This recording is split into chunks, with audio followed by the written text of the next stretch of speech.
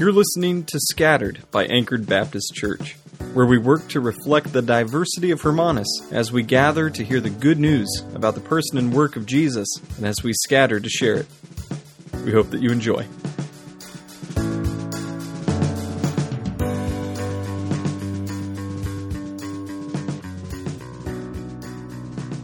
We pick up today close to where we left off last week. Lazarus has just been risen from the dead, and as you should probably imagine, people have interesting reactions to this. Some, like his sister, clearly believe that whatever happens next, Jesus is who he says he is. She decides to anoint Jesus' feet with oil, a very certain faith and devotion that she shows in that act. While elsewhere, the gossip machine of ancient culture has all of its gears turning. News of this resurrection of Lazarus is going out far and wide, because a lot of people are traveling for a very important holiday. And the religious leaders who are working hard to find their own way to freedom inside the Roman Empire are not happy that this Jesus character would be trying to mess up all of their political maneuvering and their self-salvation plans. They all agreed that Jesus should be quietly arrested and kept quiet.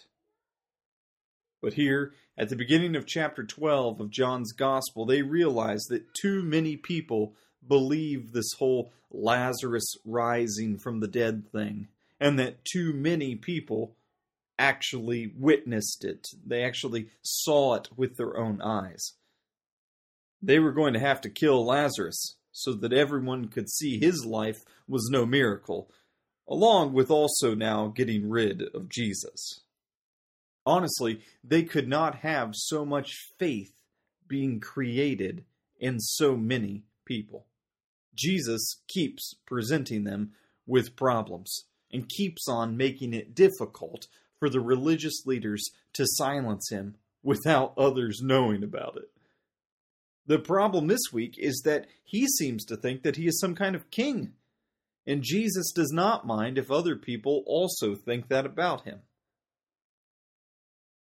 We pick up the day after Mary anoints Jesus' feet, and the beginning of a very special feast or holiday time in Jerusalem when everyone celebrates and remembers God's faithfulness in leading his people out of Egypt. Specifically, when the blood of a lamb covered the lives of his people, their sin and their unbelief, and their judgment was passed over. So here we go. John chapter 12, verses 12 to 19. The next day, the large crowd that had come to the feast heard that Jesus was coming to Jerusalem. So they took branches of palm trees and went out to meet him, crying out, "Hosanna! Blessed is he who comes in the name of the Lord, even the King of Israel." And Jesus found a young donkey and sat on it, just as it is written, "Fear not, daughter of Zion. Behold, your king is coming, sitting on a donkey's colt." His disciples did not understand these things at first, but when Jesus was glorified, then they remembered that these things had been written about him and had been done to him. The crowd that had been with him when he had called Lazarus out of the tomb and raised him from the dead continued to bear witness. The reason why the crowd went to meet him was that they heard that he had done this sign. So the Pharisees said to one another, "You see that you are gaining nothing. Look, the world has gone after him." This is the word of the Lord. John's Gospel gives us different details and a different perspective on Jesus' entrance into Jerusalem than the other Gospels. Unlike Mark, Matthew, and Luke, we do not hear about how everyone knew where Jesus was going or how exactly Jesus had found, or rather, had sent the disciples to find this young donkey. We just hear that Jesus found the animal. Then very simply the word so. So they took branches of palm leaves, and they went out to meet him. Here comes Jesus riding on a little donkey, and everyone decides to wave at him with branches, and as we hear in the other Gospels, let their coats get all dirty. What in the world is going on here? We can only understand what's happening by understanding what the people were saying during all of this. Hosanna, or save us, we pray, is what that word means. And this phrase was used in Psalm 118, verse 25, that we read earlier. And then they continue with verse 26 of that same psalm. Blessed is he who comes in the name of the Lord. With such a simple quotation from a song that they all knew, we learn a lot. We understand that everyone who had been following Jesus, who has known that he is coming to the city for Passover, and most recently, who have heard that he has authority over life and death, they believe that in some way this Jesus can save them. They believe that he comes as someone that God has clearly chosen to lead. Save us, we pray, you who have been sent by God. The question, however, that we should be left with is, what did everyone want to be saved from? Or what did they think Jesus was going to do? Even still, up to this point, the disciples were thinking that somehow Jesus was going to take over the city, that he was going to place himself on the throne of a king. So who knows what diversity of ideas were floating around and were put forward by this great gossip machine. But on an occasion like this, a man riding an animal through a crowd of people who were laying down and waving palm branches, a symbol for a victorious king who had gloriously won a battle, defeating enemies and defending his people, we can begin to understand what they were thinking. Oh, finally, we will return to our glorious days. We will return to the days of our great King David, when we were winners, when we had success, when someone like Rome would collapse under the weight of God's hand, when this life was good and secure and promised. Yeah, we're going back to when this promised land was the promised land. When those present in the crowd that day said, "Save us, we pray, you who are sent by God, you, the king in the line of David, the true king of Israel." This is, at least in part, what everyone was waiting for. They did say something that was correct. Jesus is the true king. He is the king who is in the line of David, and he is the new and better and true David. But they did not understand the salvation that they were asking for. Even for us now, this should cause us to ask the question, what salvation are we asking for? Are we asking to be saved from the circumstances of this life? Are we asking to be taken out of a lowly position and placed up in a high one? Are we asking to be saved from a future that is unknown and asking instead to be placed into a past when things were, if not good, then at least certain? We knew what was coming next. We knew where we stood, at least. Are we looking around at the coronavirus and just seeking someone to blame? See, if we could just figure out who caused this thing, then surely it won't touch me. If we can just figure out why God has sent this scourge, then surely we can repent and the sickness will just leave. If we can somehow stop death, then perhaps the economy will be safe. Or if we can just let this sickness do its work and people die, and then the sickness will be pleased and leave us alone, and it will spare our bank accounts. All over the place right now, I see articles. I read WhatsApp. Even though I avoid Facebook, I still see nonsense about all of this. And we see nonsense about this being the end of the world. And the sureness that, yes, Jesus is going to save us from COVID-19. Us, this faithful generation. Certainly he will save us.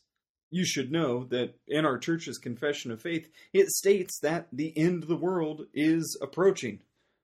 Just like Peter taught, and just like all generations of Christians have faithfully taught throughout history. It is true. The end is near. And yet this is probably not the end. This is suffering, and it is death. And it is our reality. It's not one that we would have chosen. And yet, it's probably not the end. If Jesus were walking by or riding by today, we would say, "Save us, we pray, O King, from sickness and hardship, and we will definitely honor you with our whole lives and selflessly serve you no matter what comes and no matter what choices you make as king." Even though we all know that that's a lie. In this triumphal entry, Jesus is coming with the salvation that we need, not the salvation that we think we want. He's coming with the salvation promised by all the prophets. And in Zechariah chapter 9, "Fear not, daughter of Zion. Behold, your king is coming, sitting on a donkey's colt." That's John chapter 12, verse 15. The donkey that Jesus found here was actually something that had been written about Jesus around 500 years before the day of this parade. And John here is using the words of Zechariah. Zechariah chapter 9, verses 9 to 11. "Rejoice greatly, O daughter of Zion. Shout aloud, O daughter of Jerusalem. Behold, your king is coming to you. Righteous and having salvation is he.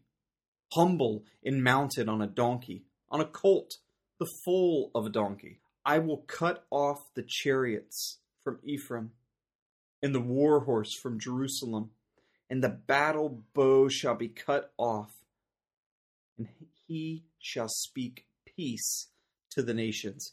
He will rule from sea to sea, and from the river to the ends of the earth.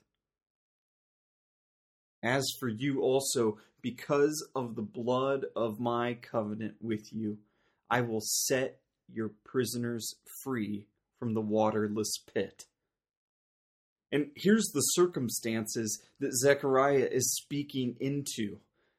Jerusalem is being taken away into captivity. How could this happen? All of Israel's enemies are mounting up against God's people. And yet, what does Zechariah say? Rejoice. Behold, your king is coming to you. He's righteous, and he brings with him salvation. Oh, surely he's going to save the city. Oh, surely he's going to save us, his people.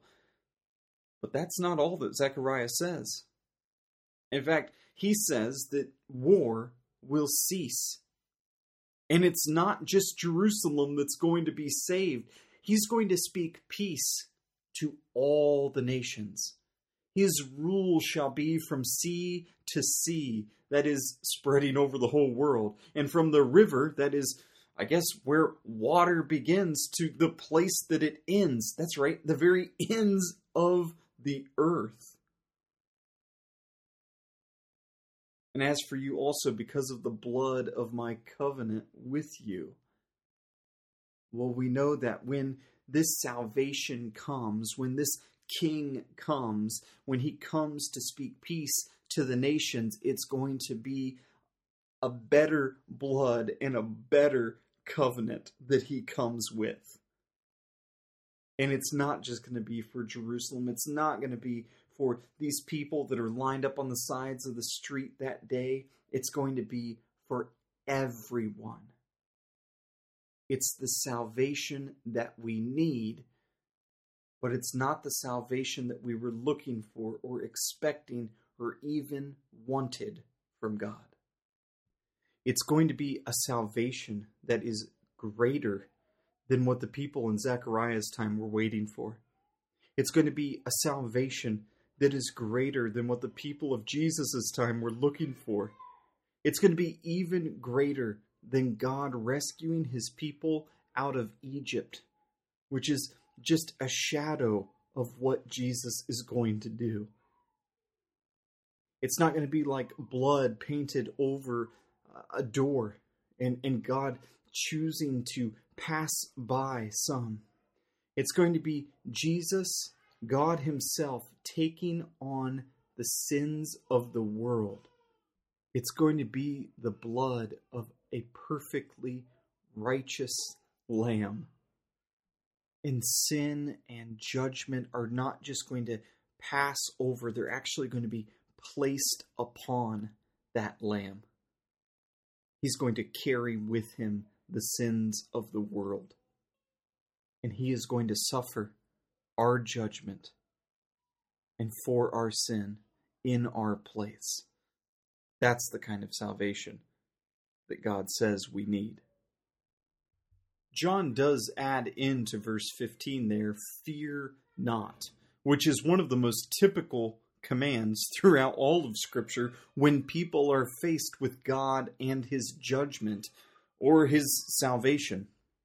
Echoed here in verse 15 of John chapter 12, we also hear a little bit of what's going on in Isaiah chapter 40. Go on up to a high mountain, O Zion, herald of good news. Lift up your voice with strength. O Jerusalem, herald of good news, lift it up, fear not. Say to the cities of Judah, behold your God. Behold, the Lord God comes with might, and his arm rules for him. Behold, his reward is with him, and his recompense before him. He will tend his flock like a shepherd. He will gather the lambs in his arms. He will carry them in his bosom, and gently lead those that are with young. In verse 16 of John 12, I love the understatement that John makes. His disciples did not understand these things at first, but when Jesus was glorified, then they remembered that these things had been written about him and had been done to him. John is very simply stating here what we've been getting at throughout this passage, that no one really knows what's going on, right? Everyone's kind of caught up with the crowd. They know that Jesus has done and is continuing to do amazing things. They know that somehow he's a king, and yet they don't actually know what this means. They don't know how they're going to get from this moment in time where Jesus raised one man from the dead to another moment in time where he is standing over all the people of the world, speaking peace to them after he has, caused judgment to take place, and he has quieted everything, and he is ruling over everything. Verse 17, the crowd that had been with them when he called Lazarus out of the tomb and raised him from the dead continued to bear witness. They continued telling everyone what he had done with Lazarus. The reason why the crowd went to meet him was that they heard that he had done this sign. So now John gives us the reason for why everyone is out there, why everyone is there to meet him and singing to him and shouting to him and waving and laying down these palm branches. And what do the Pharisees say? So the Pharisees said to one another, you see that you are gaining nothing. Look, the whole world has gone after him. This is the same kind of overstatement that they made at the beginning of John's Gospel 3 years ago. They said that, the whole world's going out and following him. Later on in the book of Acts, we're also going to see that the Pharisees, when they're looking at this new young Christian movement, they're also saying, the whole world's gone crazy. And this is exactly what the Pharisees are saying here and now. Look at this. We can't do anything with these people. They're all going after this Jesus. And we know what comes after this, right? We know what we're working up to in this week. We call it Holy Week. We're working inevitably, that is, it cannot be stopped, towards the death of Jesus. This king who is receiving this royal welcome of victorious general coming back from battle, who's just declared victory over his enemies. He's going to die the death of a criminal. And why is he going to do it? He's going to do it because with him, he carries salvation. Behold, your king is coming to you. He is righteous, and he has salvation with him. Anchored Baptist Church, listen. It is during this week that we celebrate our King drawing near to us. He draws near to us in such a special way that it's not just he that is righteous. He gives us his righteousness, and he gives us that salvation that he is bringing with him. This week, I'm saddened not by the events that took place 2,000 years ago. I'm instead saddened by the fact that we don't get to be together celebrating this. That we don't get to be taking part in the Lord's Supper together on Friday or Sunday of this week. But church, we do still get to celebrate the fact that not the salvation we wanted, not the salvation that we were looking for, but the salvation that God knew we needed, he gave to us. He gives to us in Jesus. He gives us righteousness, and he gives us salvation in the most unexpected and most unlikely of ways. And we can praise him and thank him for that. Father God, we thank you for your Son Jesus, who though he was God, did not count equality with God a thing to be grabbed onto. Instead, he emptied himself for our sake, taking on the form of a servant, being born in our likeness. And being in our likeness, he humbled himself by becoming obedient to the point of death, even death as a criminal. God, we thank you that you have highly exalted him and placed on him the name that is above every name, so that at the name of Jesus, every knee would bow in heaven and on earth and under the earth, and every tongue confess that Jesus Christ is Lord, to your glory. It's in his name we pray. Amen.